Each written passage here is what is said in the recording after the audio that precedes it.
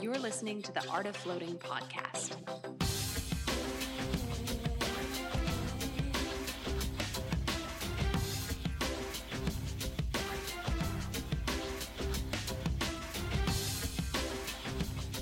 Happy New Year. Happy New Year. Happy New Year. That's how we're starting the show. Happy New Year, everybody. We're back. I know we've only been away for a few weeks via the podcast because there's been a delay with the recordings, but for us, it's been like a month since we've done one of these shows. So this is a great reunion. It's so great to see you guys again. Too long. It has. It's been too long. Let it never be this long again. Because this is good. I miss you guys. I miss you guys so much. I love these shows, and I learn something every time, and it's cathartic. It's good stuff. Same here. Same here. Welcome, everybody. Welcome to the Art of Floating podcast, where float centers thrive. We talk about starting, running, and refining your own float centers. It's what it's all about here. I want to thank our sponsors for coming into 2016 with us. We're sponsored by Floataway.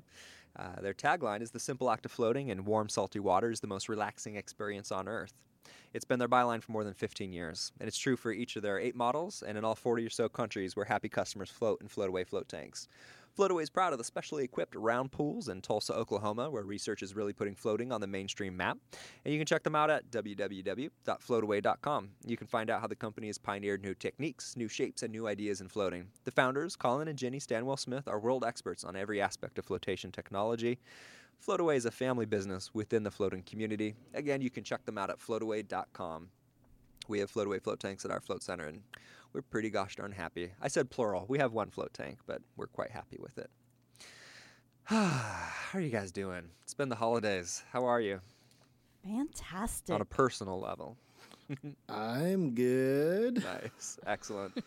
You know, before we get too much into, I want to recap the holidays and everything. There's a lot I want to talk about today, but for anybody who's listening to the show for the first time, maybe 2016, this is the first episode you're listening to, I just want to introduce our hosts again. I'm Dylan Kalm. My wife Sandra and I started our float center. We just celebrated our 4th anniversary of the float center, and we're located in Portland, Oregon. We have 3 float tanks. We're adding a 4th tank. We're in the process of remodeling a room for that. We have massage rooms, we have acupuncture, we have a naturopath, 2 therapists, and a yoga studio. And that's currently where we're at with our business.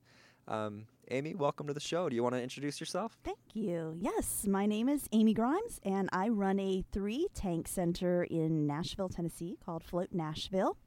And in 2016, we are expanding to a 2nd location, and we're adding some surprises, but we're still going to stick with our main love, which is floating. And I'm really just happy to be here. It's a lot of fun. Well, I'm going to try to get that information out of you before you want to announce it. Not yet. We'll see what I can do. Soon. Lance, welcome back. Howdy diddly doodly, everyone. Whoa. Lance's headphones just flew off his head. I'm just so excited. That didn't even make sense in the realm of physics, how that just happened. Anything that can happen will happen. That's right. Hello, everyone. Yeah, it has been so long. I miss the podcast. It's been, a month? So luckily I've been able to connect with everyone in the Float Facilitators Forum. That's always good to be chatting with people. So I like that a lot. Cool. In case anybody's not aware, on Facebook, you can join the Float Tank Facilitators page. I think you have to request access, but I think anybody can give you access, so you'll get access pretty quick once you request it. And yeah, it's a great place for people with nitty-gritty questions that you don't necessarily want to ask on public Facebook pages. And I mean, I guess it is technically public, but you know, you can ask some nitty-gritty stuff and ask the people who are in the industry. Well, it is targeted to people that are running centers. You know, it's not targeted to the floater, but the people that are having the float center problem. So it's a really loving community. Everyone's super awesome. So yeah, join us on there. Yeah, I learn something every time I go on. Yeah, that's true. Every single time. Yes. Mm-hmm. So, for anybody who has listened to previous episodes, we talked about our plans for the holidays. So, there are a few things I want to cover today. One is, did you do what you planned on doing? I want to, over the holidays as a business, not your personal lives, although I don't mind hearing about that as well. But I'm also curious, if you felt like it was successful, if you learned anything, or if you felt like the ball was dropped, or just any way that you would improve it next year. And then I would also love to cover kind of a state of the union, a state of the float industry. I really want to hear your guys' views on where we are with this industry. If we're is it growing? Is it shrinking? What's the future of the industry? How do current float centers sit in that? How about people who are just starting out? What is the industry like right now? What's your gauge of it? I really want to hear about that. There are also just like personal things, little updates and things from our shops. I want to cover that as well. And so a little bit of the state of the union for our own businesses as well, of what's going on. And I have some numbers I'd like to share. One I'm really excited to share with Amy because she was talking a bunch of crap about open float tanks, and so I'm excited to share some numbers to defend myself.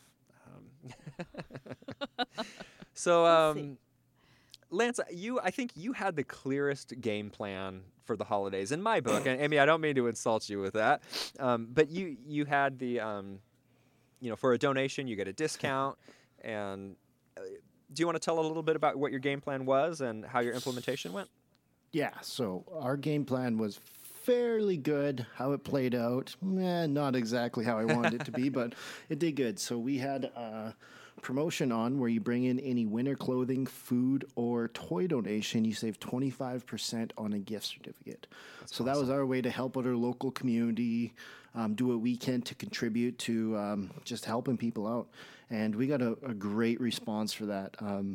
I haven't been back at the shack for a few days, but I never did get a photo of everything that's stacked up. But there's a big pile of food boxes, probably 6 or 7 boxes of food and 2 big blue bags of clothes, and I think a medium-sized box of toys for the kids. So it was really good. Dude. We sold a lot more gift certificates than anticipated is sort of where we I flailed a little bit. I knew I said I was going to get those PVC cards, but right. I just with troubles with the graphic designer, the back and forth that goes when you're doing graphic design, and when push comes to shove, I didn't make it in time to get the cards, so we did do our normal sort of paper gift certificates with barcodes, and they worked out really good, but we sold out. I think we did 2 orders of 100, and we sold out of all those, so we had to improvise. So we went to a local store, I think Walmart, and picked up just a bunch of normal Christmas cards, like holiday cards that were, pretty normally branded, and then we made little labels for there with that awesome label printer I keep talking about, and put barcodes in there and made our own gift cards. We had to do that for another over 100 of those, and we ran out of all our brochures, all our good material we sort of ran out of. So that's where we did flail. Next year we will be a little more prepared and have more stock, but the holiday season comes on quick, and it's not gentle. I've also noticed a lot of the people we were seeing, they were not always floaters. They're not the float people we're used to interacting. They come in and they want the bargains. They want the sales. They want, well, I saw this sale 3 months ago. Why don't you give me that? And they're really working us and our employees to get the best price they can. But we made it through. We stuck it out. We sold gift certificates right up until Christmas Eve, and we shut down from the 24th to the 2nd, and we did extensive cleaning, some renovations, some constructions. We emptied our float tanks, flipped them upside down, siliconed all our weather stripping, scrubbed liners. We had a lot of fun. We got in there and we scrubbed, and felt good. I want to hear more about that. I want to get a little bit more detail on that. Yeah, a little bit later. First, I want to hear, Amy, about your the holidays portion of it. Okay. Yeah. So I stole Lance's idea. Right. We actually do quite a few promotions throughout the year, specifically to raise money for community projects, simply because I was in nonprofit for 10 years, and I still have a close relationship with a lot of local nonprofits. So helping the community means a lot to me.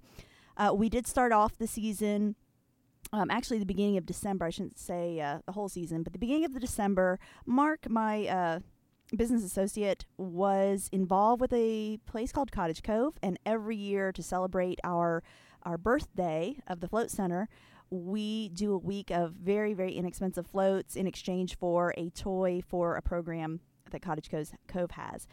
And we did 5 days of that this year. We call our Flotation Celebration. Nice. So we were able to make a $300 donation plus so many toys. I wish I would have counted them all. It was just we have a tiny lobby. If anybody saw the picture of our lobby, it is extraordinarily small, and it was stuffed with toys, and it was a beautiful sight.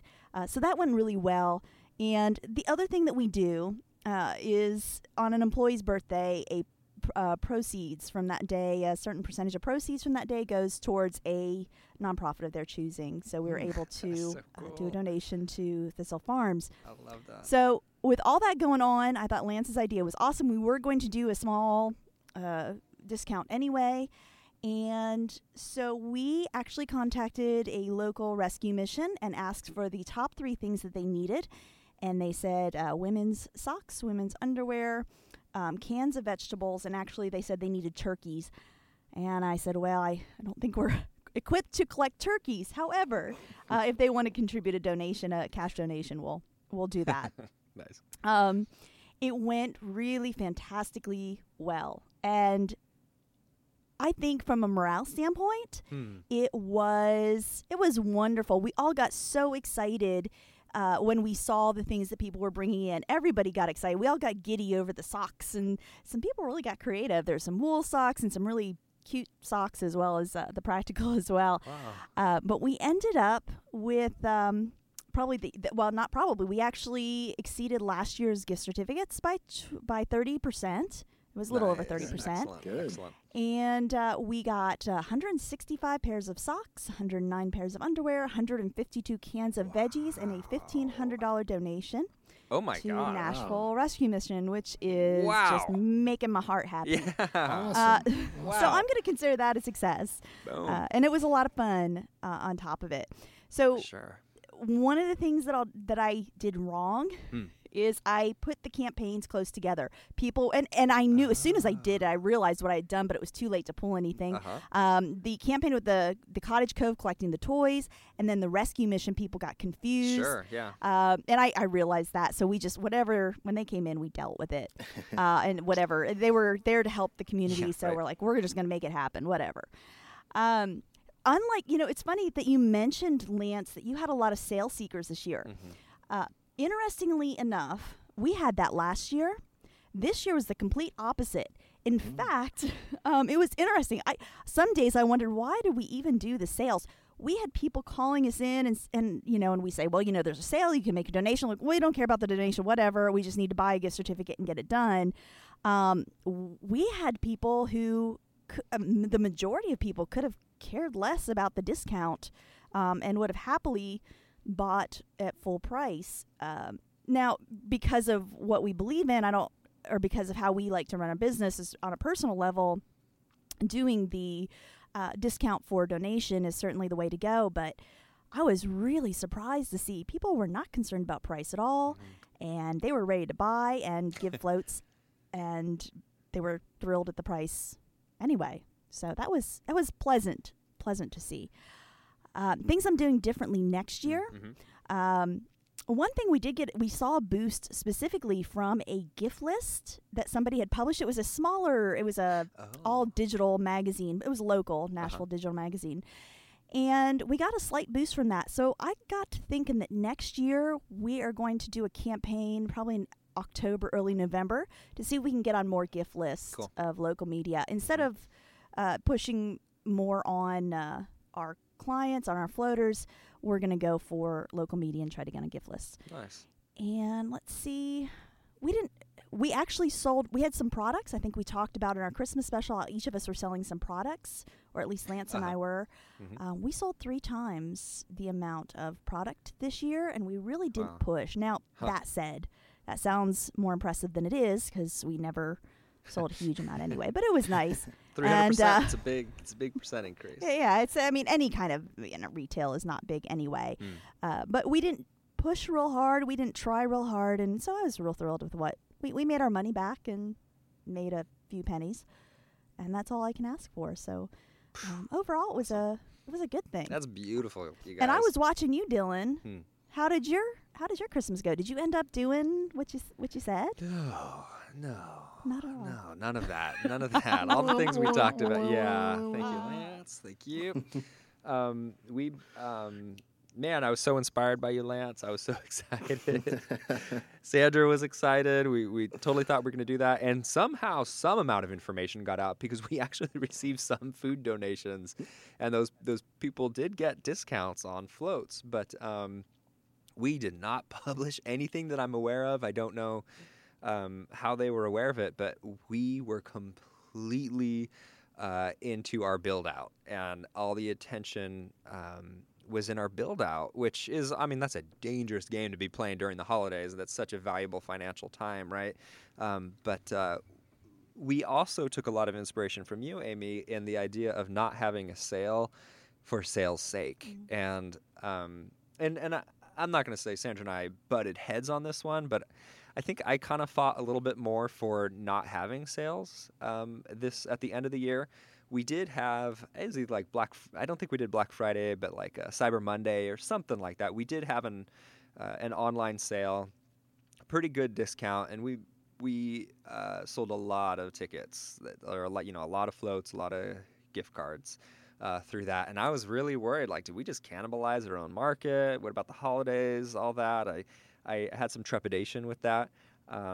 And we decided not to have any holiday sales. I don't think we did anything over the holidays other than, just Facebook posts to raise awareness that we exist, just keep ourselves in people's minds. And boy, was it a busy time. I think revenue-wise, I think we were 240% over what an average month. It might have been more than that. I didn't check, after about Christmas time on the 25th of December. So, but just overall, like the numbers were just really good. And the fact that we didn't end up taking a loan for the build-out, it just meant awesome. We can actually afford what we're doing here. So that was huge. I think we did a really good job with staffing.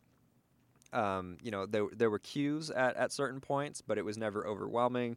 We have more people at the shop who are learning how the float center operates and everything, and so they're cleaning the rooms, which means we have 2 people downstairs during a transition, which really helps. So just like the way it's chugging along is really nice. But man, I gotta say, it just we're 4 years in. I mean, we just celebrated our 4th year anniversary, and it just felt like for the first time there was this momentum that was bigger than us. And it felt like, okay, we actually have a brand that people recognize. And a lot of people came in floating. I love floating, so I'm giving everybody else gift cards so they can try this because I love it here. Or I've heard of it. I know this person loves floating with you guys, and I want to buy gift certificates for you that way.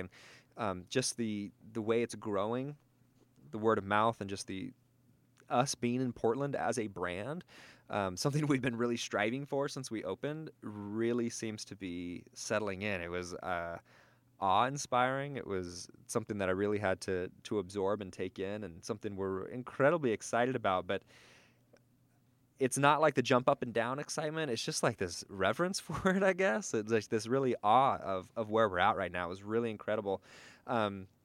We have a few competitors in Portland, and we saw that deals were going on at this time, some pretty good discounts, and it was amazing. I was telling Sandra, I was like, I feel no compulsion to discount my floats right now to compete in any way. I just feel good. The people that want to float with us. Like, they get what we're doing, and we get them. Like, we have a nice... we're compatible, it's so nice that way. And with our competitors, they have people who are the exact same way with them, and it just absolutely works. But we're finding more and more people who match us and our brand. So, I could keep going, but with that feeling, with that sentiment, but it feels really good. I'm really excited. And again, just the sheer numbers of it, the revenue and everything is so exciting. we always find that we think we're going to make less money than our average month in January. We think we're going to see this big downfall, and every month we see that it actually is really good. Even though people are coming in with gift cards and everything, for some reason it just works out really well. And we have certain things built in, like if you come in with a gift card, there are incentives to purchase floats and stuff. So I mean, it's not like it's just completely random. But we'll see. We'll see how January goes. You know, we're only a few days in. We had snow and ice here, so we did close down for a couple days, or at least, you know, had partial days pretty much based off people canceling. Sandra and I live right next to the shop, so we can always keep it open, which is nice. But it was dangerous for people to get here, so we did have a lot of dropouts. But yeah, we'll see how that goes. So, no, we completely dropped the ball on everything we wanted to implement, and that's been a huge lesson for us also is first quarter, laying out the rest of the year, like really getting a game plan of all the promotions and everything we want to do for the rest of the year. So we're not caught up by something in the moment. It's the same thing like when you want to work on a project, but you're working at the front desk of your float center. You're not going to get anything done. Like you want to get that thing done, but a customer walks in, the phone goes off, an employee has a question. Like it's nonstop, and so we want to take the time to implement these things. So we just have to click a button, and kind of the campaign just rolls. So that's what we've been talking about. Fantastic. And actually, I think you learned, obviously, another valuable lesson that when you value what you give to your community, you're seeing that they also value it. And discounts aren't necessary, which I think is a lesson that all of us need to learn, not only in this business, but as a massage therapist, of course, in the massage industry, I see that as well. If you don't value what you're giving to the community, they won't value it either. But when you do, wow, you find your people, you find amazing people who are meant to be with you. And then competition doesn't matter. Right. Yeah, that was truly inspired based off you having said something similar in previous episodes. So thank you for that. And Lance, your inspiration, I hope to actually implement next year. And by the way, we should do this during the summertime too. Something that I've learned is that, you know, everybody's donating during the holidays, but that does kind of run dry throughout the year, and so it's always good to run a campaign in the summertime too, or I mean any way to get donations during the summertime as well. For sure. Agreed. Let's see here, Amy, can you elaborate a little bit more on what's going on with Float Nashville? Honestly, I can't say a whole lot simply because we are in some talks right now. Okay. But I can say we are purchasing our next building. So we are in the process of purchasing right now. We're getting our closing date set up, and we are on the edge of seeing things fall into place. This has been a difficult process. There's been everything that can go wrong has gone wrong at least twice. But At least twice. Nice. at least twice. And I wish I were joking about that. But that's just part of it. And you just pick up and you keep going and you try to make the best decisions you can at the time and try to keep your chin up and not get too down. But we are just going to assume that 2016 we're going to get done what we have planned. And yeah, we're hopefully in the next month I'll be able to say a little bit more. But we just got to get this building taken care of, and then I can announce a little bit more. I said I wanted to pry, but I definitely can respect that. Can you tell me though why you're expanding? Like, what's your motivations for that? So the reason we're expanding, and at first I admit I struggled a little bit. We are only 2 years old, and it's not because we are making so much money, but we are very limited. We have 1,100 square feet. We have 3 float tank rooms. We cannot grow anymore. And we've gotten to the point where we're filled, not the majority of the time, we're certainly not filled 100%, but we're getting very close to the point where we have to grow.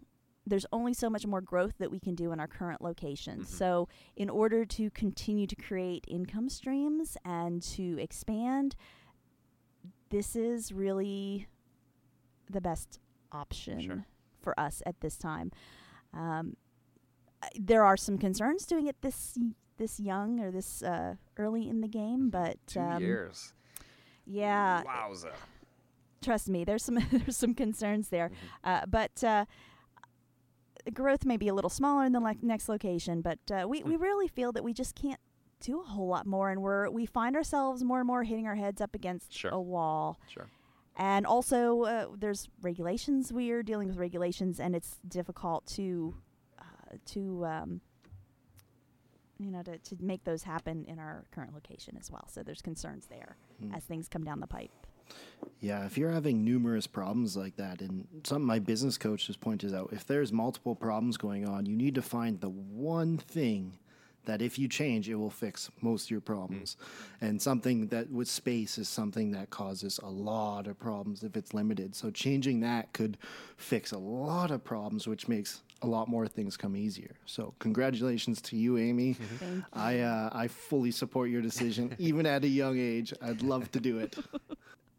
Thank you. That means a lot. I appreciate it because it has been nerve-wracking. It's awesome. And let me tell y'all the best thing about being with y'all every single week, and not only with you, but with the people who I talk to in between who have been listening, is it's so nice to be in this together, because a lot of times you feel alone when you're making these decisions. And our industry is young. There's not a whole lot of things to compare growth to, and you wonder if you're failing or doing okay. And so this has really been such a great support for myself, and I know for several other people who I've spoken to as well. So Nice. thank you all. Wahoo. Mhm. Wahoo. Well, I celebrate everyone's successes. I think it's all Amen. good. Yeah. That's right. Absolutely. Gosh, a whole bunch of stuff came up for me while you were describing all of that. One question I have for you, if you don't mind, is I'm just curious if some of your motivation, and this is definitely like based off my own thinking of ever having another location, it's like starting from scratch, like how much I've learned, how awesome it would be to just start from the ground up and create a business. Now that you've created 1.0, does that motivate you as well? Yes, it does. That's one thing we've noticed when we look at our numbers, when we look at our books from year 1 to year 2. We learned so much, and we've streamlined our systems. They're not perfect by any means. In fact, one thing we did do over Christmas, we promoted one of our employees to manager, full-time manager. Nice. And the purpose for that was to get her to run the day-to-day activities so that I could focus more on really refining the systems, getting a training system in place, and so that when we move into the next location, we will hopefully avoid a lot of the mistakes we made. And we made a lot of mistakes the first times around. Yeah. We really did. Yeah. That's why we're here, right? Yeah. I'm pretty sure all three of us have made 1,000 mistakes in starting our businesses. So we can just reduce that to 900 mistakes opening your business. And there will be issues and problems and mistakes, but yeah, there is some excitement in creating something new that, it's the new shiny thing. Yeah, totally. And totally. we're able to implement things that will make our lives easier. And of course, now I have a manager at the first location who gets stuck with all the not so fun things. Like for example, one of our pumps is behind a wall. And you have to get back there, of course, to change the filter. Yeah, well, my booty is a little wide. And I have gotten stuck. I'm not laughing. Something else happened. You are, and it's that okay. I'm laughing at. It's okay. I unrelated. laughed. I'm like, oh God, somebody get some butter. Get me out of here. But things like that. And the funny thing is, we built that, and Mark said, "Oh, it'll be fine. I'm the only one who goes back there." Sure, you are, Mark. That's hilarious. Great. Yeah, for now. Fantastic. That's some nice short-term thinking. Sweet. Lance, do you have any changes going on at your shop? Yeah, quite a bit happened.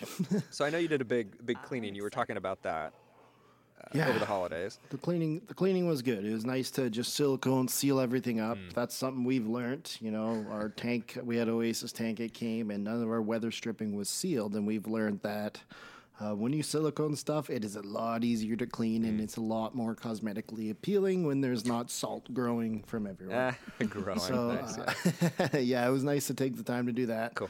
But yeah, we really we do have a lot of excess space that is undeveloped. So we sort of set a vision and a plan to get that developed and sort of increase some of the traffic in our building. So we're excited to get that moving forward. What kind of ideas do you have?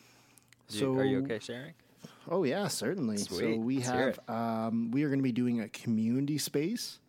That's something that we can lease out, or not lease out, sort of rent out by the hour, by the day, by the week, whatever. So we're hopefully seeing all types of people, all walks of life coming in there using our space. And we're going to take some of the feel we've built in our lobby and I guess our business in general and sort of transition that into the community space because a lot of people just love being in our space. So we're really excited to do a community space and get some programs and some a lot of things that will essentially just help with, that is tied to floating. So stuff we're running in our group class will hopefully help you go deeper and get more out of your float and, vice versa. So we're doing that. Hopefully we're doing 2 therapist rooms so we can get a couple therapists in there, whether it's Wait massage a minute. or... This is starting to sound very familiar, Lance. Yeah, sorry. Right? Now, how long have you been open? About just over a year and a half, I believe. Man, you guys, I just can't believe where you're at with your businesses right now. That is blowing my mind. We're only running 2 tanks. Okay. So our 3rd tank is it's coming. And then we were sort of set up to do 5 tanks, but we decided that I think that's a little too much for our city of 100,000 people. Interesting. I think 4 tanks where we will be sitting happily. So where we would originally have built tank number 5, we're actually turning that into a giant sauna, which is I'm very excited for that because I'm a big fan of hot tubs and saunas. And in my city, the only place to go is public pools. You're kidding me. So you pay your $6 and you're sort of going in this shared... I don't know if it's unsanitary, but I know they don't hold the standards that I would hold at my facility. So, and that's also a place of conversation for like-minded adults, which I feel is often missing in our society. It's hard to find that conversation without, it's not as familiar as it used to be. So we sort of want to create a grounds for conversation and a place where like-minded people can de-stress, clear their mind. So cool. I'm with the weather. I'm shocked there aren't more hot tubs, saunas, that kind of thing. Well, there's a lot of steam rooms. Okay. But a lot of those are sort of targeted to couples. And I don't like steam. I like sauna. Yeah. I like the smell of cedar. I like the heat. I like the dry. So that's, I know a couple gyms have them, but again, that's a gym membership. So we're hoping that as we grow as the Float Shack, we sort of transition into a place where you can spend a whole day. So if you have a float in the morning and a massage in the afternoon, there's a yoga class at 3 or a meditation or anything like that, you can transition into the sauna in between. Hopefully we're going to have some food and refreshments up front. Nice. So you can, grab a snack, grab a lunch, go to yoga, get a float, get a massage, whatever we feel to offer. You can spend a whole day. You can throw on a house coat, some slippers, some pants, and just forget about the outside world. It's a day for you. Did you say house coat? Yeah. What is a house coat? A robe. Okay, got it. Yeah, I don't know. Robe. I guess that's the proper name for it. So I'm curious about something, which is I have always thought it would be awesome to have a sauna at the float shop. But I always get a little bit up in my head about do I need one for men, one for women, what clothing optional, all this stuff. I mean, it's Portland, but the float shop is such a safe place. And how are you addressing any of those things? Have you considered these things? We're hoping, it is going to be a unisex sauna. We're not really going to be dividing that up, but there is going to be clothing mandatory, whether you decide to bring shorts or a bathing suit or you just put on your robe. Or your house coat, as us Canadians call it, and you have a space in there so you can do that. And we can offer some extra towels or yoga mats or something else that they can take in there. But it's still in the works, and we probably won't see that sauna for a while. But it's been drafted on paper. We got space for it. It's in our. So cool. It's now being manifested, hopefully, to this physical world. So our vision has changed a bit from our original business plan. But the center of everything is still floating, and everything we want to see in our Senate is going to be centered around floating and other things you can do to make your float the best you can be, whether that's, helping you recover, helping you discover yourself, or helping you grow. So we're very excited, but with our sort of bootstrapping do everything ourselves, you swing the hammer way of doing it. It sort of takes a bit longer. So understood. That a one lot I of understand. pride, but a lot of time. So, but yeah, things have definitely took a turn for us, and the holiday season was nice just to spend a week strictly working on the center, not really facilitating floats and being dead quiet. So nice. That's nice. 2016. Woo. Wahoo. Woohoo. 2016 is looking awesome. I'm so excited everybody had such successful and meaningful holidays. That's awesome. I'm so happy. I definitely think this show is a place for people to share their wins and their losses and mistakes and hard times, but I'm so glad that it was such a positive time for everybody. That's wonderful. You know, I wonder if it has to do, if I could interject this real quick, right before Christmas time, there was a lot in major media about floating. And, I mean, we're talking ESPN, Sports Illustrated, Time Magazine, Men's Journal, Good Housekeeping, Harper's Bazaar. Everyone I talked to, I talked to 2 other float centers, and both of them had a record year. And I said 36, and actually I got those numbers confused. I actually was 63% in gift certificates this year, and they were up similarly. Had a fantastic year. So those articles I think might have been well timed and perhaps had that could helped everybody. I hope it helped everybody. You're taking the wind out of my sails a little bit here. I'm feeling about our branding and everything is really taking off. People are finding us. No, 4 years is good, but that couldn't have been better timed, right? I mean, but was your growth let me put it this way. Let me think about this for a second. So was your growth in sales this year, was it higher? Was your amount of growth higher than usual? Interesting. Or was it consistent?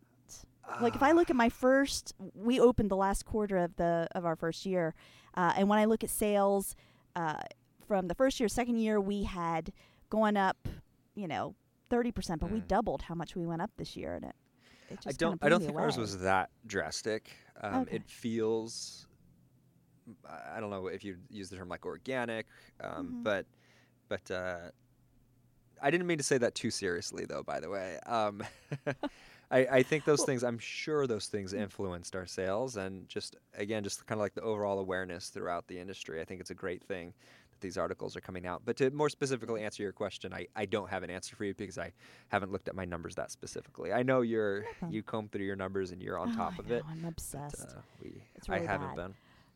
But I found it interesting, and I think it probably applies more to someone younger in a space that's 1 or 2 years than someone who has been established. But I just saw such a huge leap this year. It just shocked the crap out of me, I'll be honest.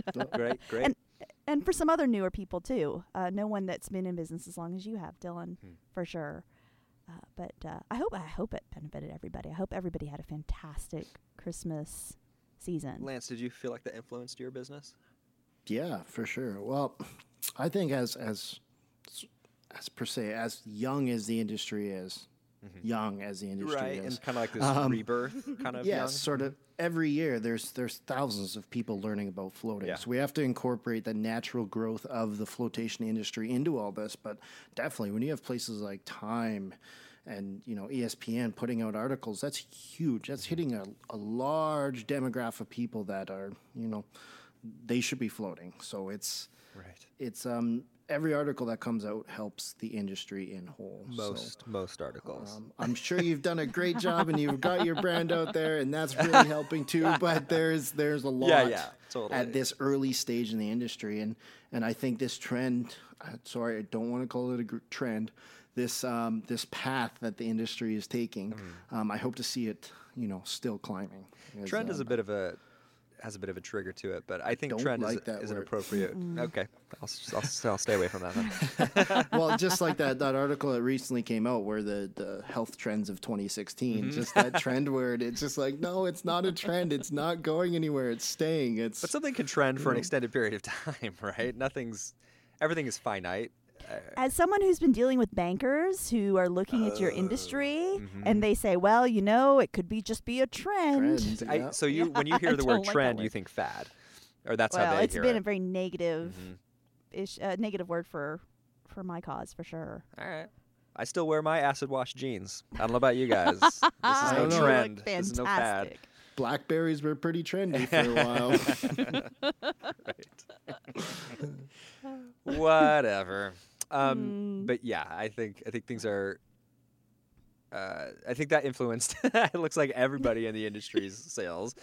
Do you think this is a flash in the pan? Do you think we've hit the peak of the media blitz on these things? Do you think it's going to continue happening? I spoke with somebody who was doing writes articles for different kind of cooler magazines and online magazines, and I don't want to give out names of what they are, but this person did say that if it's been in time, we're not going to cover it. That's passé at this point.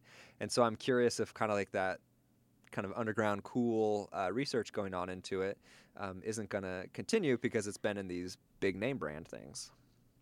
Oh, sure. It's and the industry's changing. We have two chains now, and more people are branching out. But I think that's part of natural growth of an industry. I still see us as being in the early stages. Mm-hmm. We're just now taking the next step up. For better or for worse, I don't know. I'm not making judgments on that, but sure. I still think we have a lot of growth to do. Okay. I'm seeing natural stages to growth of any industry. I'd be curious, like in the previous float tank growth, I'm curious what things. I mean, we always talk about the AIDS scare as being what kind of shut it down. Sometimes I'm curious if that's a bit of a scapegoat, and I'm curious if there are other things that helped with the decline of it. And sometimes I'm curious if it was the psychedelics and its pairing with psychedelics, or the fact that, not that you would necessarily take psychedelics in float tanks, not to also disregard that, but also to say just that you can have a psychedelic-like experience in a float tank, and that trend or that fad kind of fading away. And it's just, I don't have any answers, I just have questions and thoughts on it.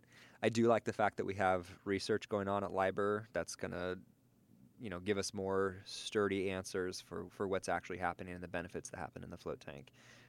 I hope that benefits the industry. I think there's a lot more than just the sort of AIDS scare, but even how the float industry was branded. It wasn't branded as a float industry. It was branded as a sensory deprivation chamber, Right. And it was always the altered states, the, CIA experiments and the MK Ultra and all these weird things that were happening. I think there's a lot to the die-off of the 80s, but we've got a lot more science now. We have a lot more support, and we have a lot more people that are willing to get educated on what they're doing. So I hope to see the growth continue. That does seem to be so strong, is the fact that people seem to want to hold themselves to a standard. Like, we've talked about dirty tank float water, or dirty float tank water, and that's potentially too common because the fact that it's brought up by media at all. But I feel like you're right. Like, people care. People care about the research. They want to be educated. Our own numbers from the Float podcast, the LIBOR episode where we have an interview with Colleen Wohlrab, is the number one listened to episode that we have. And that means that people do prioritize that information. People are curious, and they want to be able to talk to their clients, their customers, about what's going on in the industry. And they want to be prepared. They want to have this. So good point. I think one of the largest part of the growth in the industry now is the rise of the internet. Through the 70s, 80s, 60s, and the flotation, you had to learn about floating through lectures, through books, through, weird abstracts and papers that, you have to really work to find. But now you can film a 15-second video and share it to thousands of people in seconds. So the power of the internet is really helping the industry grow to the next level. So, it's such a powerful tool. Yeah. Thank you, Internet. Thank you. Nice. Would you agree with that, Emmy? Do you have anything to add to that? Yeah, I would totally agree. And I find it interesting that the people who, like I think both of you do, we get a lot of people who call who are interested in starting a float center and just are on a task. They're there to gather information. And the people that are talking to us and the people we're talking to are so concerned about doing it right. They're asking really fantastic questions, and the caliber of people are getting better every time, and that's exciting to me. That's something I can really cheer on and get excited about. It's people who are driving hours and hours to go float at different places to learn what they can, and I think that is going to serve us all. I think that also makes me think of people within the industry are inspired. We have people who I think of like Float Geek. He has some really interesting ideas on how float tanks can be implemented with technology, and just people are experimenting with the idea of VR in a float tank, or just binaural beats are something that people are considering. But just different where people have interest or expertise, applying that to the float tanks could really, just that people want to apply it to a float tank is a good sign. That it has that kind of energy going into it is really cool. So. And I think the world is ready for float tanks. Like, I think they weren't ready. When it first came out and the growth of it, society wasn't ready for it. But now we're so deep into our technology, and we're so lost in these almost alternate worlds, staring at our TV and our screens, where we don't.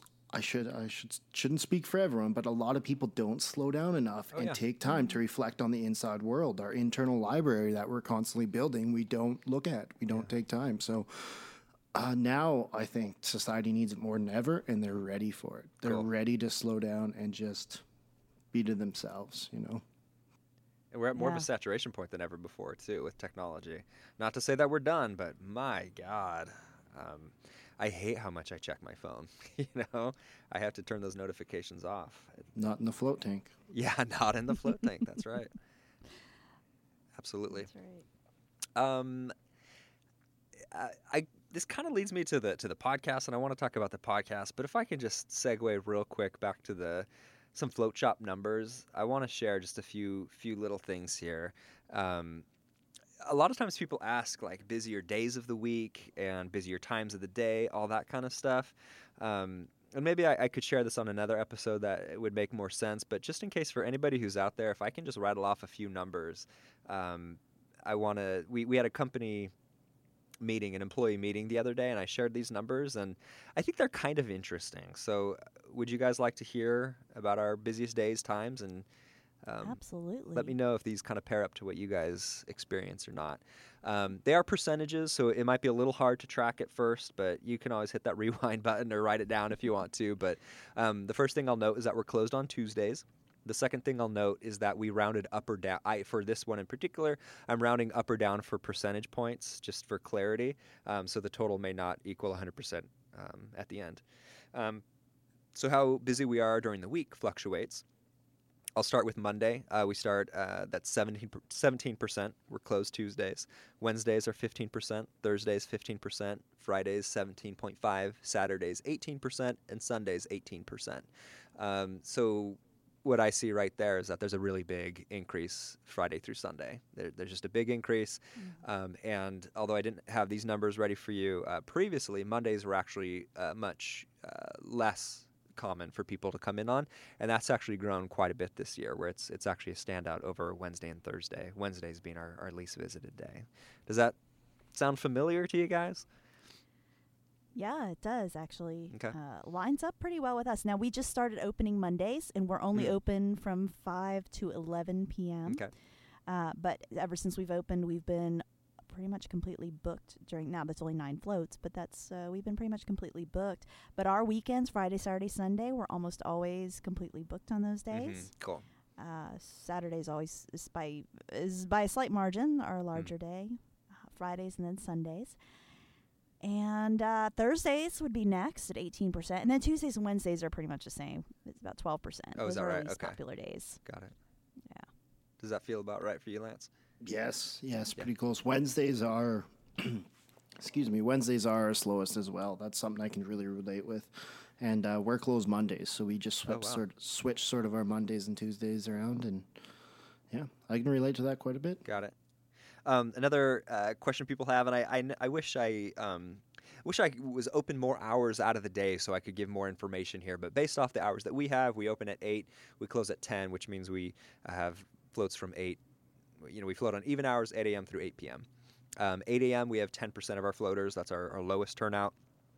10 a.m. we have 14%, noon 15, 2 o'clock 15, 4 o'clock 15, 6 o'clock 15, and 8 o'clock 14%. So we have a noticeable smaller time at 8 a.m., negligible at 10 a.m. and 8 p.m. But noon on, it's pretty strong. Really, it's just that early morning, that 8 a.m. float just seems to be a little early for people. Do you guys find that? I will say I don't have those exact numbers, but I do know for sure that our evenings are definitely the busiest. We have days of the week where mornings, like for example, Thursdays, Fridays are 9 a.m. We do everything on the odd hour, by the way. Mm-hmm. Our 9 a.m.s, 11 a.m.s are usually pretty booked. But not so much on Tuesdays and Wednesdays. Okay. But it does get busier. Like afternoon, 1 o'clock, 3 o'clock, 5, 7, and 9 are usually pretty slammed. Got it. Yeah, we're actually, I guess now it's switched. We're switching our hours. We were on the evens. We were starting at 8 a.m. and going to 10 p.m. Now we're switching to odds, like Amy. So because I can relate, our evening appointments book up the most. When we're running even hours, people are done work anywhere 4:30, 5 o'clock, 4 p.m. But if they're done at 4, they can't catch a float until 6 p.m. Mm-hmm. And we're limited to, basically after work hours, we're limited to 6 p.m. and 8 p.m. Mm-hmm. So during our busiest time, we're only running basically 2 floats per tank. Switching to the odd hours, that gives us 5, 7, and 9. Mm-hmm. So we're running 3 floats per tank on our optimum or our busiest hours. So we're open an hour later. We're opening an hour later. Mm-hmm. It sort of works out, hopefully, for the good. So we're trying it out right now. We're sort of transitioning still, because by the time we change our schedule, we had people booked in on the even. Mm-hmm. Now when people call, they're booking in the odd. So it's sort of a funny time right now. But I think people will take on to it quite well. Cool. That's really interesting. And honestly, the only reason we're on even hours is because Float On existed before us, and they were on odd hours. We were like, well, I guess we should do evens. Like that. There was no consideration into it, which I kind of regret at this point. And I like your guys' reasoning, or Lance in particular. That makes a lot of sense. Do either of you have late night hours by chance? I'm not sure I know that about y'all. We used to do Friday night, like Floating Floyd. We'd play some music for late night floats. But we had an employee who was inspired with that, and when she left, we've dropped that. Okay. No, we don't offer late night floats. I've thought of it, but I don't think we're ready on a staff level yet to be doing that. And I think I want to be doing it because I often see the coolest people on like Friday and Saturday nights at the late hours, and they often don't want to leave. So that's so true. I'd love to just open our space up sort of as a community space for late hours where you get float people coming in and doing extended floats and stuff like that on the weekends and stuff. But as of right now, no. I'd love to have feedback from people who do run late floats or overnight floats or something. We do 11 p.m. on Fridays and Saturdays. We are actually phasing them out in February. Were they overnight? Were they 2.5 hours? No, 2.5 hours. Oh, wow. 2.5 hours. Okay.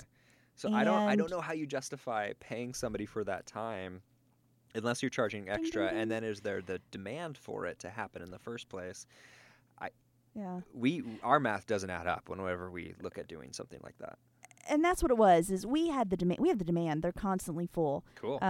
The issue has been it's included in the membership. So there is a charge for it outside of the membership, but there's not with the membership, and so they're paying the least amount of money. And when I looked back and I looked to see how many people were paying full price, I think I could count them on my 2 hands over the last year.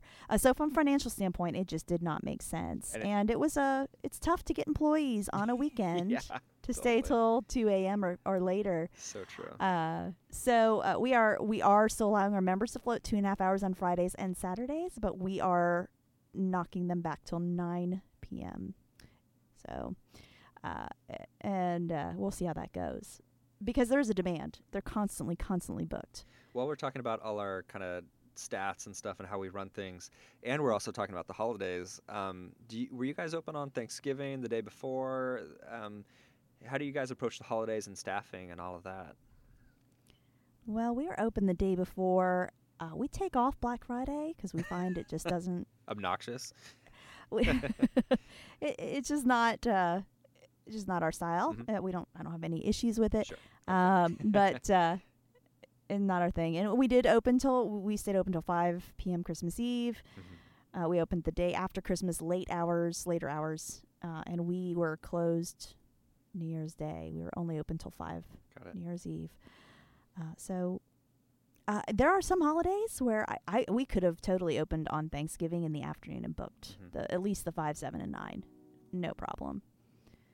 I don't know if that's a bigger city thing or I have no idea. Yeah. But we probably won't, just because I want my my peeps to be able to be with their families. Yeah. And to answer Or my own rest. question is, we found that there were employees who don't have families here. You know, they're in Portland. A lot of people, very few people grew up here in Portland, and so their families aren't here, and so it's actually nice to be able to go into work, particularly on. So we were closed Christmas, but we were open on Thanksgiving and I think the day before and Christmas Eve and all of that, and our staffing was just based off of, do our employees want to be here or not, and it ended up working out to be open quite a bit. Lance, how about you? We've sort of experimented with staying open for the stat holidays, but we've come to found that they're pretty dead days. Our Thanksgiving was in October. I think we closed for it. Black Friday we closed for because all Canadians spend the whole day watching Americans shop. So I'm just kidding. No, Black Friday we were open. Yeah, How dare you. but I think we're going to start closing for stat holidays because they are just dead times for us. A lot of people like their holidays. Yeah, it's true. But I got to say, and maybe it is a big city thing, we will book up though.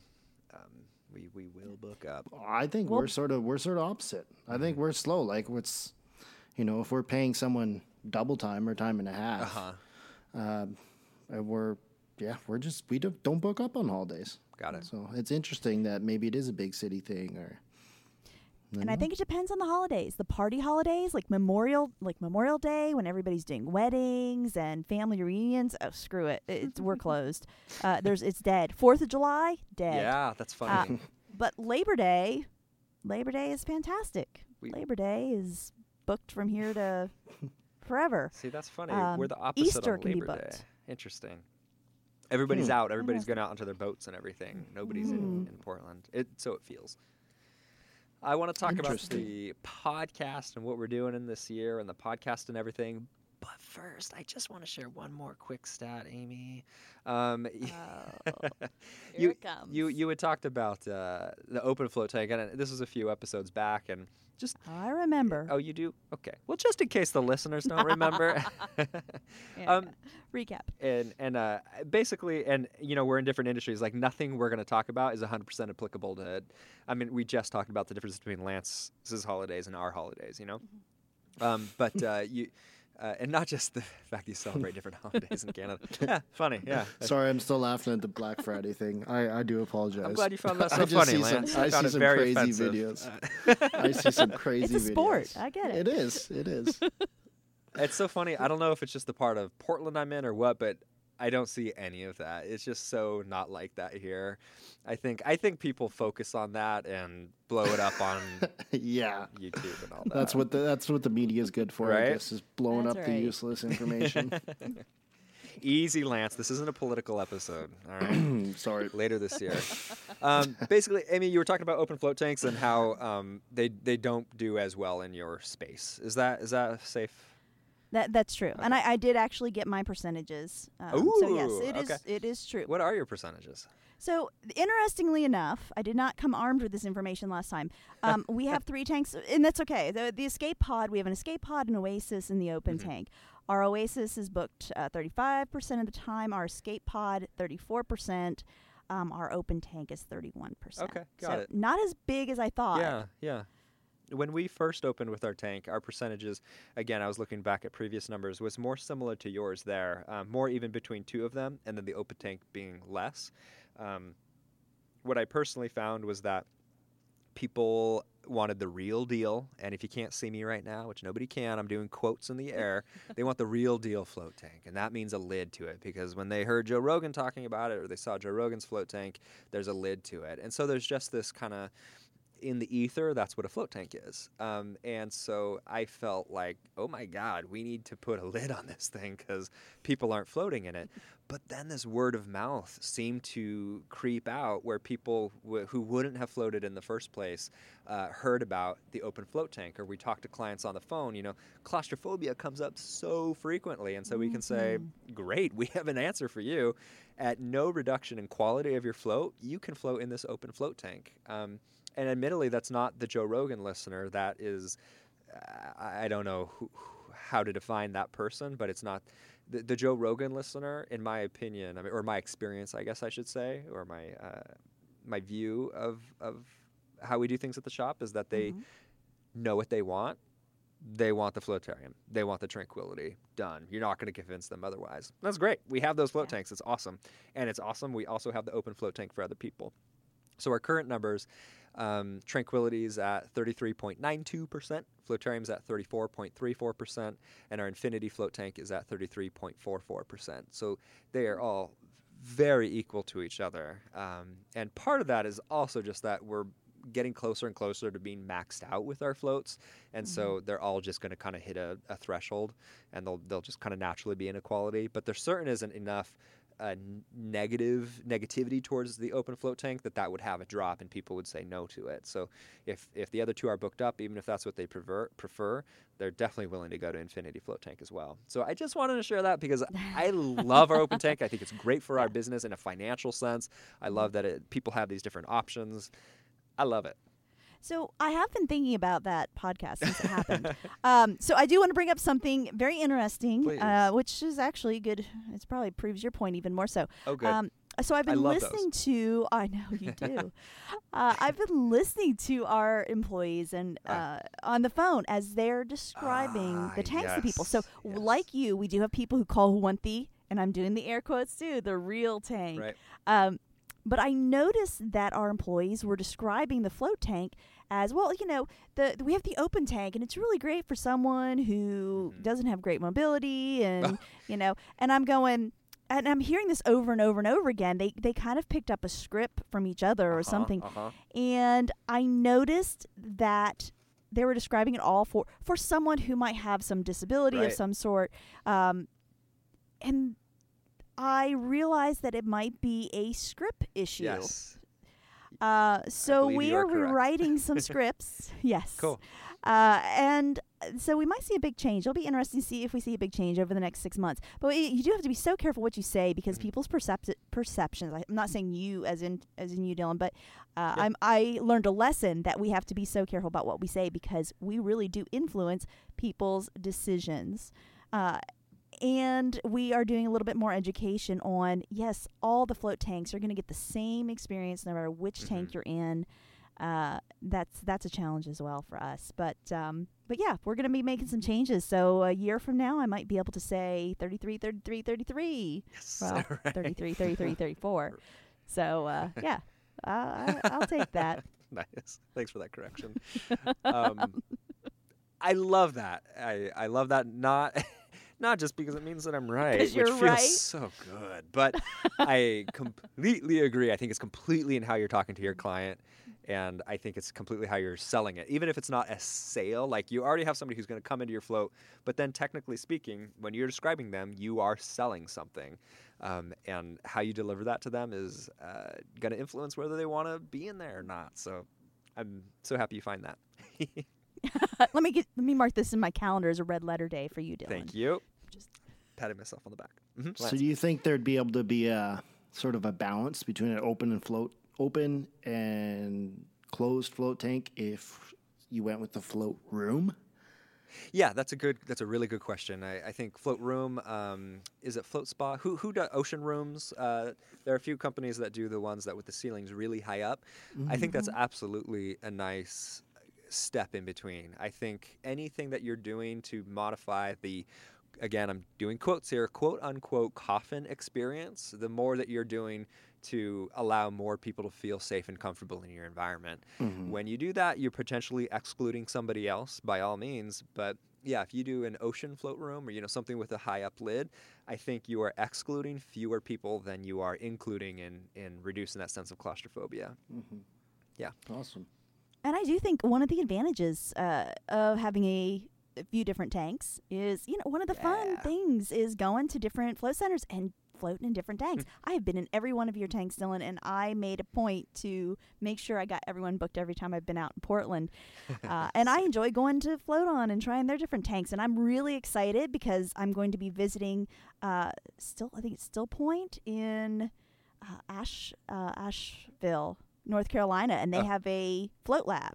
I'm going to have to try cool. Float Lab this year. Sweet. Excellent. So, and there's a place in Atlanta. I'm going to go try another float tank. So I'm very, very excited to try these out. Cool. That's part of the fun. Do you ever find difficulty in describing 3 different styles of float tanks?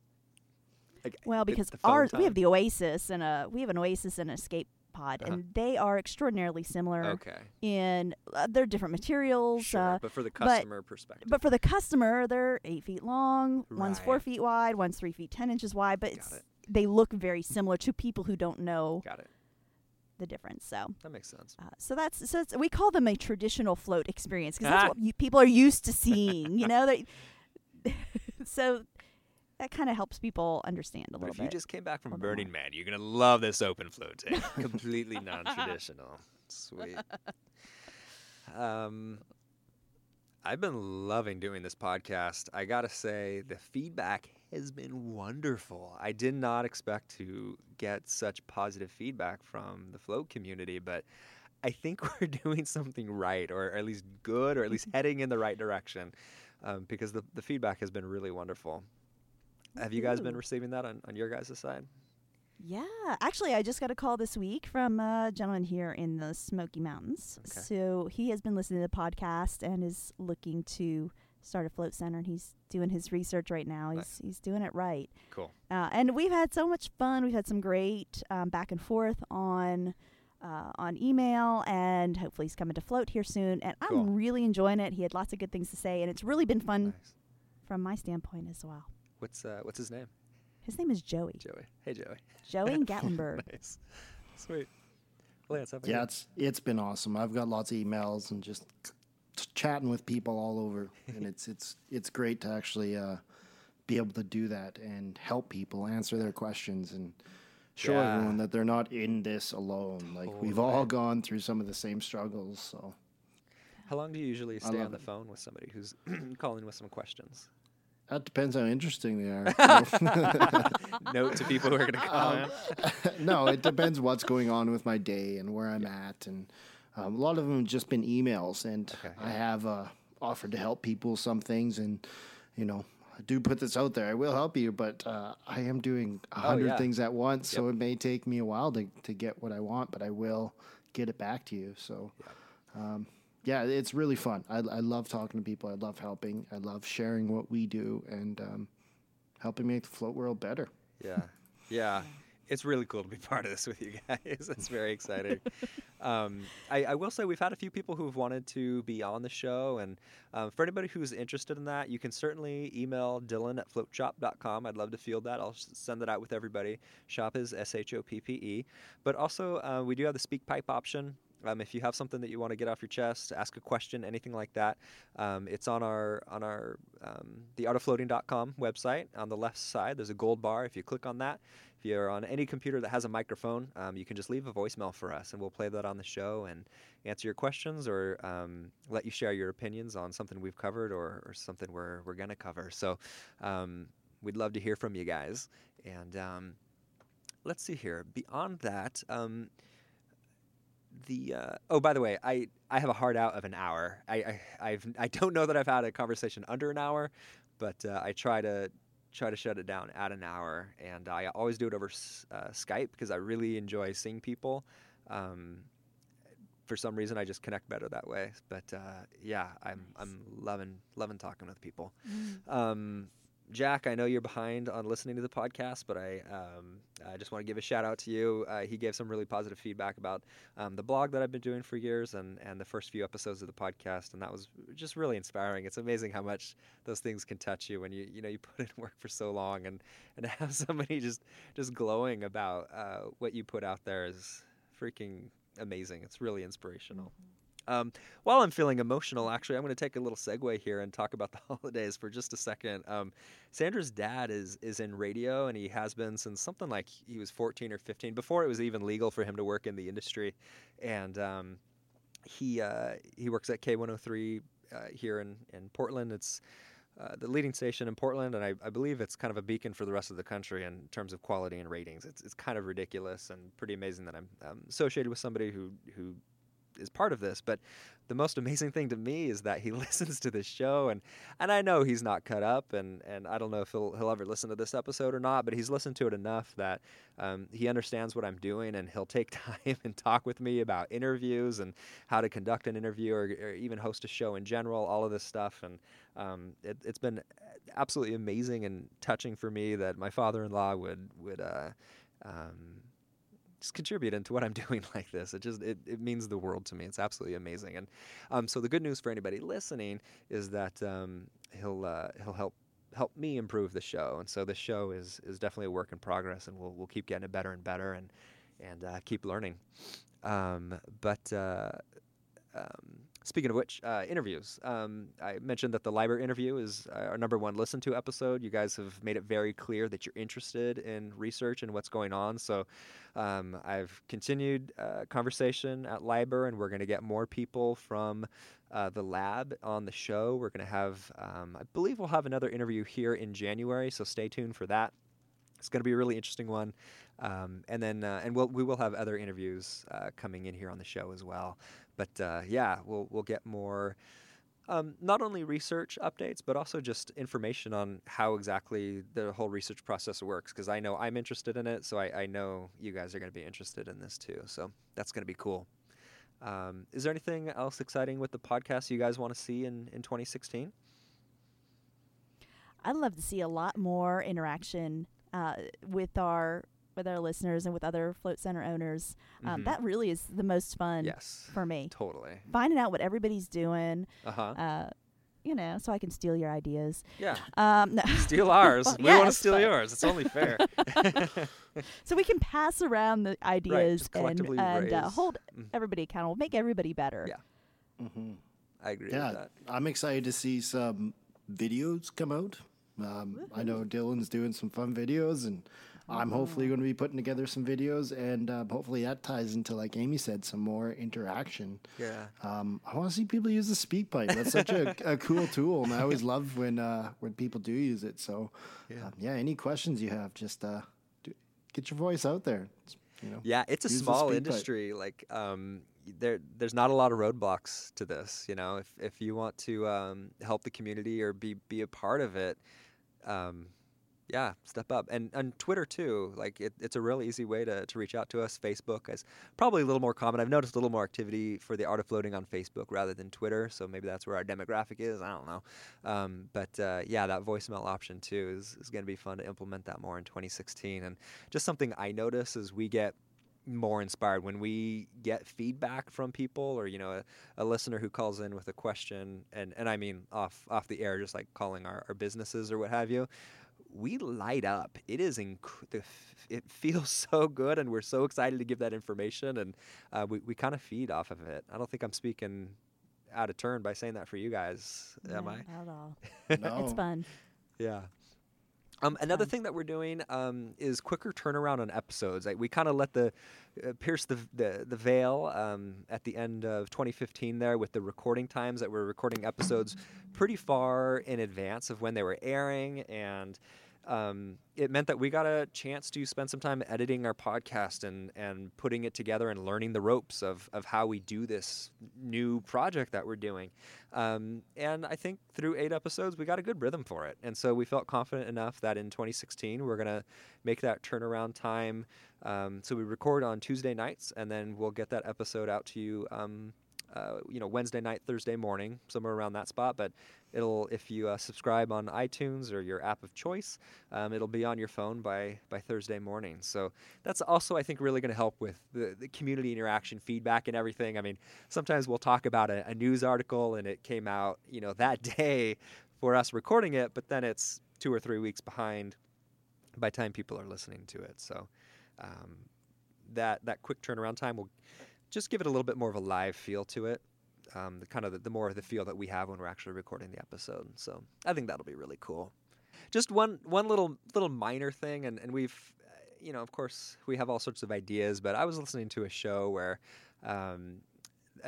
the host, his wife and his kid were going out of town. So we said, hey, anybody who listens to the show, I'm going to be at this restaurant if you guys want to meet up. And ended up having 20 or 30 people show up, and they had a great time talking about, their podcast-related topics. And I thought that might be a really fun thing to do, to maybe have some get-togethers and, casual. But there's nothing like meeting other floatrepreneurs. There's nothing like it. So true. Grabbing a beer, sitting down, and having good conversation. Yeah. I love it. Trika has actually arranged, I think we've done 2 or 3, we call them float love dinners, I guess. No way. Nice. We've got about, I think last time there were 6 or 7 different float center owners. We all got together and had a round table and some tacos, and it was great. So that's cool. If you're in Alberta, there's also a float group called the Alberta Float Community, I think. So that's just sort of our province's little float community. Join us on there, and I'd love to have dinner and drinks with you. That'd be awesome. Cool. Same goes for the Southeast here in the U.S. We're a little more spread out, but Mark and I are willing to travel. Nice. Have Float Tank will travel. Same goes out for those on the West Coast. I mean, Float On, Mudra Massage, we don't mention them as much. They're primarily massage, and they have a single float tank.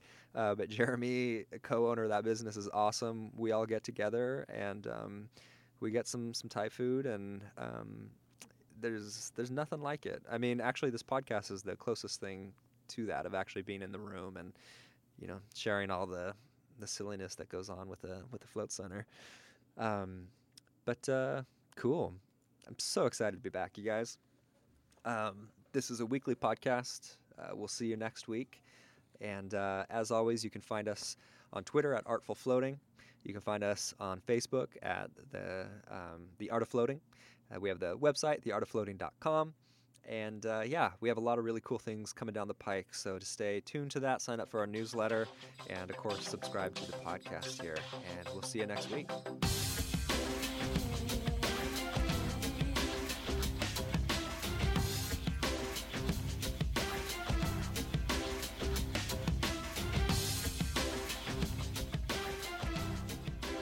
You're listening to the Art of Floating podcast.